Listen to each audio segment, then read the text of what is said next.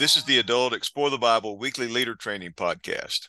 This podcast is designed to help teachers prepare to lead a Bible study group using Lifeway's Explore the Bible adult resources. Each week, we review the Bible passage for this week's study, examine some questions teachers may face, and give some teaching tips along the way.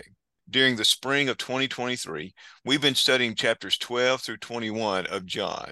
And I'm Dwayne McCreary, your host, and Amber Vaden is our co-host. Amber's with us. Again, Amber, thank you for being the co-host this quarter. Oh, well, thank you for having me. I'm glad to do it. And Bob is with us again. Bob was with us a couple of weeks ago when we looked at Pilate and the trial of Jesus. And now the crucifixion has happened, the resurrection has happened, and now we have appearances of Jesus. And that's what we're going to be focusing on today. We're looking at John chapter 20, verses 19 through 29. This is session 12. The title of the lesson is Reaching Out Your Hand. And Amber, would you walk us through the outline for this passage for this Sunday? Sure. So the overall summary statement for this study is believers can be confident that Jesus is resurrected. So we're looking at John chapter 20. The first part of our outline is commissioned. And in these few verses, John told about the disciples being locked in a room for fear of the Jews. Jesus joined them in that room, calmed their hearts, and showed his hands and sides to them. And at that point, the disciples rejoiced. Jesus then commissions them. He breathed the Holy Spirit on them. The second part of our study today is demands. John noted that Thomas was not present when Jesus appeared. He was absent. We're not told where he was. When the other disciples told him that they had seen Jesus, Thomas declared that he would not believe until he saw Jesus too. So he wanted physical proof to see with his own eyes. And then finally, the third section is believed. John informed his readers that a week later, while in a closed room, again, Jesus appeared and directed Thomas to touch his wounds on his hands and side so that Thomas would believe. At that point, Thomas declared his belief that Jesus was resurrected, and Jesus explained that those who believe without seeing are blessed. So it's a good study today. There's a lot in it.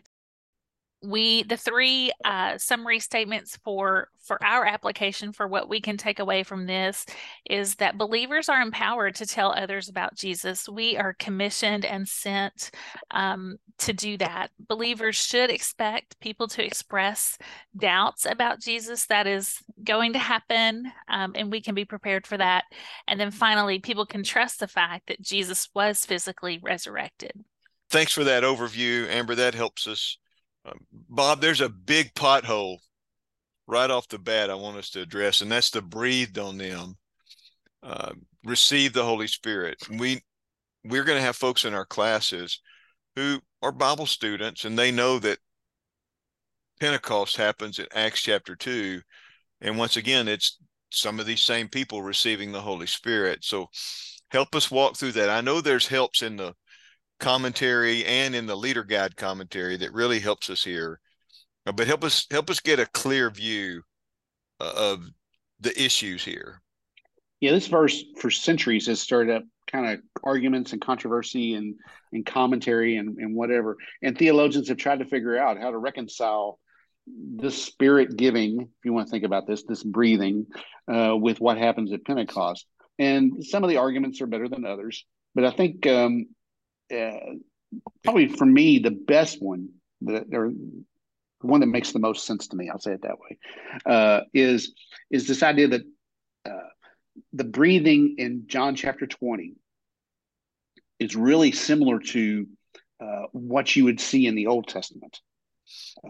That in the Old Testament, the Spirit came on a person for a particular point of time for a particular purpose, and in a sense, while Jesus had already rose from the dead, obviously, they were still, in terms of the Holy Spirit, they were still living under the Old Testament paradigm. Pentecost was what changed that. Pentecost was the fulfillment of everything that Jesus had said about the Holy Spirit in John chapter 14 and John chapter 15, where he would come and he would be the comforter and he would be sent by the Father and sent by the Son. And so, but that still was in the future. That was 50 days or so ahead. They were still 7 weeks away from that.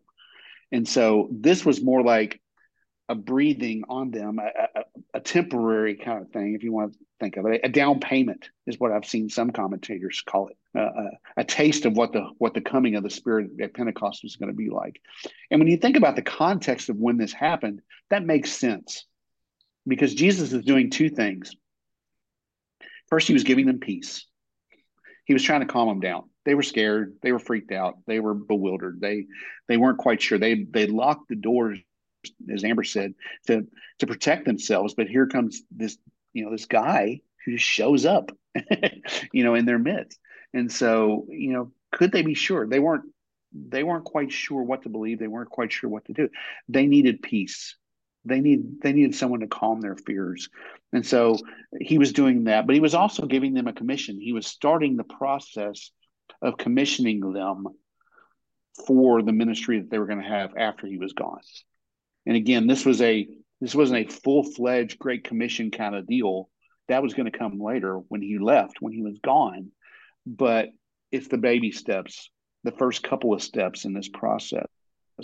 And so what they needed at the moment was a special touch by the Spirit in that moment, a special sense of calmness, a special sense of discernment, a special sense of wisdom, a special sense of understanding. They would get the Spirit in full later on, just as Jesus had promised. But most likely, I think what we're looking at here looks more like what an Old Testament appearance of the Holy Spirit would be than what we'd think of as post-Pentecost. The other pothole here is right on the heels of that is if you forgive the sins of any, they are forgiven them. And if you retain the sins of any, they are retained. For some, that may be a bigger pothole than breathing the Holy Spirit. Mm-hmm. I would agree. How do we help folks understand that particular part of this passage? Well, I think the first thing you have to remember is that we can't forgive sins. Let's be real clear about that. That is not in our job description. Only God can forgive sins. And so any kind of interpretation that points toward that is heretical. Any interpretation that points to that is unbiblical. And so that's the starting point. So when you understand that, and that's your foundation, where do you go with it? I think most conservative commentators that I've read and have studied on this would say that Jesus' words relate to the proclamation of forgiveness, that it's our responsibility as believers to share the message of forgiveness, to share the fact that there is now that Jesus has died and rose from the dead and the new covenant is beginning to take effect, that there is hope, that there is something that they can do, that they don't have to live in sin. They don't have to be trapped in that pit anymore. And so it's then up to the individual to make the choice, whether they want to accept or not. And as people of God, as children of God, as Christ followers, as we proclaim this idea of forgiveness, as we share the truth of forgiveness, people who will accept that will be forgiven. Those who do not accept that will not be forgiven. And I think that's closer to what Jesus was talking about than anything related to us being able to forgive sins, even though entire religions have been built upon this idea that we have the power to forgive sins. Well, this isn't the first time these guys would have heard it either, because Matthew 16, when Jesus declared that Jesus was the Messiah, it's not the exact same word for word written by a different account, written by Matthew, but it's very similar to this. What you bind and loose, same kind of idea. Yes. Yeah. So I think reading those two verses helps us understand the concept of what's being talked about here. Mm-hmm. Yeah, it's all part of the commissioning that we talked about a minute ago. The commission is to proclaim the gospel, and so it's all got to fit into that context.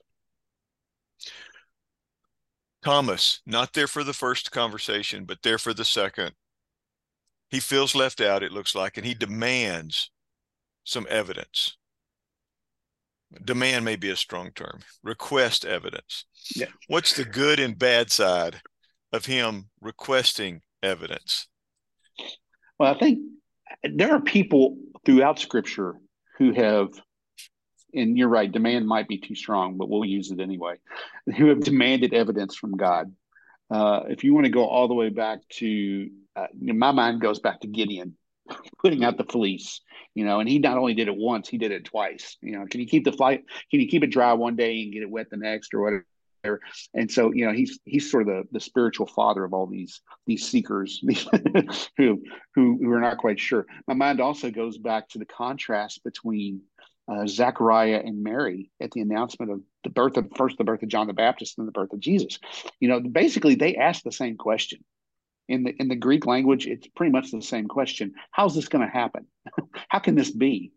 Well, when Zechariah asked it, the angel rebukes him and he goes mute for 9 months or however long it was. When Mary asks the question, she gets an answer. She gets a response. And I think that's key to understanding the differences between these situations. I think it comes down to motive. Why are you asking the question?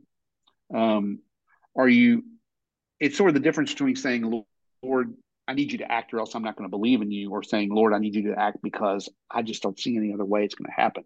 Yeah. One is based on pride. One of them is based on selfish kind of wanting to be in control, trying to manipulate God to an extent. The other comes from humility, where you just realize that you don't have what it takes, and you need something. And I think for all the grief that Thomas gets, I think he really was coming at it with a genuine heart, but he just wasn't sure how. I think he really that happens to all of us. I mean, we're there more often than we'd like to admit. That there are times when we really want to believe what we think God is telling us. We really want to believe what we read in Scripture, but we can't figure out exactly how to make all the pieces come together. We're like the father who came to Jesus and said, "Lord, I believe, but help me with my unbelief." I think that's kind of where Thomas is. He's heard the stories. He's seen, for a week now. His friends have been saying, "Hey, guess what happened last Sunday?" And guess what happened when we went to church on Sunday? And Thomas just couldn't. He needed something more. And like I say, we've all been there. So I'm encouraged because God's not afraid of our doubts. Mm-hmm. God's not afraid of our questions. And I have a lot of them. I've been a Christian since I was 16 years old, and I went to a Christian high school. I went to a Christian college. I've worked in Christian ministries. I've written who knows how many Bible study lessons and edited even more, but I still have a lot of questions. And sometimes I even have doubts. Yeah. And it makes me feel better. It gives me some sense of courage and comfort to know that God's not scared of those. He just doesn't want us to go off half-cocked. He wants us to bring those to him. And he wants us to honestly wrestle with them, and he wants to help us do it. And so, that's what I love about this story, is that it's okay to ask questions. It's okay to have doubt. In the right spirit, it's even okay to ask for evidence. Yeah. But you just have to come with the right heart, right spirit. That's helpful. So should we look down on Thomas based on this passage? Why or why not? Well, obviously, from what I just said, I'm a big fan of Thomas, so I'm probably not. But no, I think he does. Doubting Thomas. Aside from Judas, nobody gets has a worse reputation among the disciples. They all had their issues. John and James were kind of arrogant, and Peter was kind of a hothead, and they all had issues. Judas was a betrayer, but Thomas, he carried that. He's been labeled as the doubter, and I think that's not fair. I really don't, for a couple reasons. One, the other disciples were exactly where he was a week earlier. Mm-hmm. Mm-hmm. The only reason that they were so excited at this point was because they'd already experienced Jesus personally. Yeah. He'd already appeared to them. Before then, they were locked in a room, hiding out, not quite sure what to believe. They'd heard the They'd heard the stories from the women who had been at the empty tomb, and they'd probably even heard the stories from John and Peter who had been at the empty tomb, but they still hadn't put all the pieces together. And so let's be honest, until Jesus shows up in their midst earlier in the chapter, they're exactly where Thomas was. They're doubters as well. Yeah. So I think that's something to keep in mind. They needed to see Jesus' scars. They needed to hear his voice, just like Thomas did. The other thing is, I think if you look at Jesus' reaction to Thomas, he doesn't condemn him. He doesn't. Jesus was never one to hold back when there was a truth was at question, or when somebody had lacked faith. He had spent a good chunk of 3 years just rebuking these guys time and time again about their little faith. Why you lack faith? Why are you of little faith? Why can't you believe? Here, when he comes to Thomas, he doesn't do any of that. He gives him exactly what he asked for. Yeah. He meets him exactly where he was. And that's a beautiful picture. And it's a reminder to us that, maybe we've been a little hard on Thomas over the years. Mm-hmm. And I love the response from Thomas. This is why I think Thomas, another indication of why Thomas was a genuine seeker. It was immediate and it was sincere. I mean, Jesus showed him his hands. He said, if you want to put your hands here, you can do it. If you want to reach in my side, you can do that. And Thomas doesn't even take him up on it. He just says, "My Lord, my God." And so, I mean, there's a sense of repentance there, but there's also a sense of worship, and there's a sense of magnification. And so we don't, history tells us that Thomas went from that experience to martyrdom, like many of the other disciples. And so it really changed his life. Jesus often meets us where we are, because that's exactly that's as far as we can go. And he's not above condescending to us so that we can see him and know him better. Through this passage, you see the use of the term believe, but you also see don't be faithless in verse 27. This may be semantics. I don't know. I'm going to ask the question, and that is, are faith and believing the same thing, or are they different? I know why you could translate it, don't be faithless, but be faithful. But instead it says, but believe. It's a different word there. Mm-hmm. Yeah, so it is. And obviously belief is a huge theme in John's gospel. From the very beginning, from his prologue in John chapter 1, he talks about as many as received him believed in him and became children of God. And then his whole summary for his purpose in John chapter 20 and 21 is that people would believe, and that they would know he is the Messiah, and that they would believe on him and find salvation in his name. So believing is a big deal for John. It's not unusual that continues to pop up, and it even pops up in his letters in 1st, 2nd, and 3rd John. This idea of belief in that. But I think to your question, yes, in the Greek they are separate words. I looked them up. I wasn't 100% sure, but I wanted to make sure. But yes, they are two. They're completely different words, but I think they're synonymous in John's mind. I think they are, to him, they are one and the same, because you can't have one without the other. You really can't have faith unless you believe, and you really can't believe unless you have a sense of faith. In a sense, it's like I've told people before on issues like this, I'll use a coin as an illustration, a quarter usually, and I'll say, okay, now tell me which is more important, the head or the tail of the quarter. And sometimes folks will say heads, sometimes folks will say tails. The really smart folks will say you got to have them both, which is absolutely true.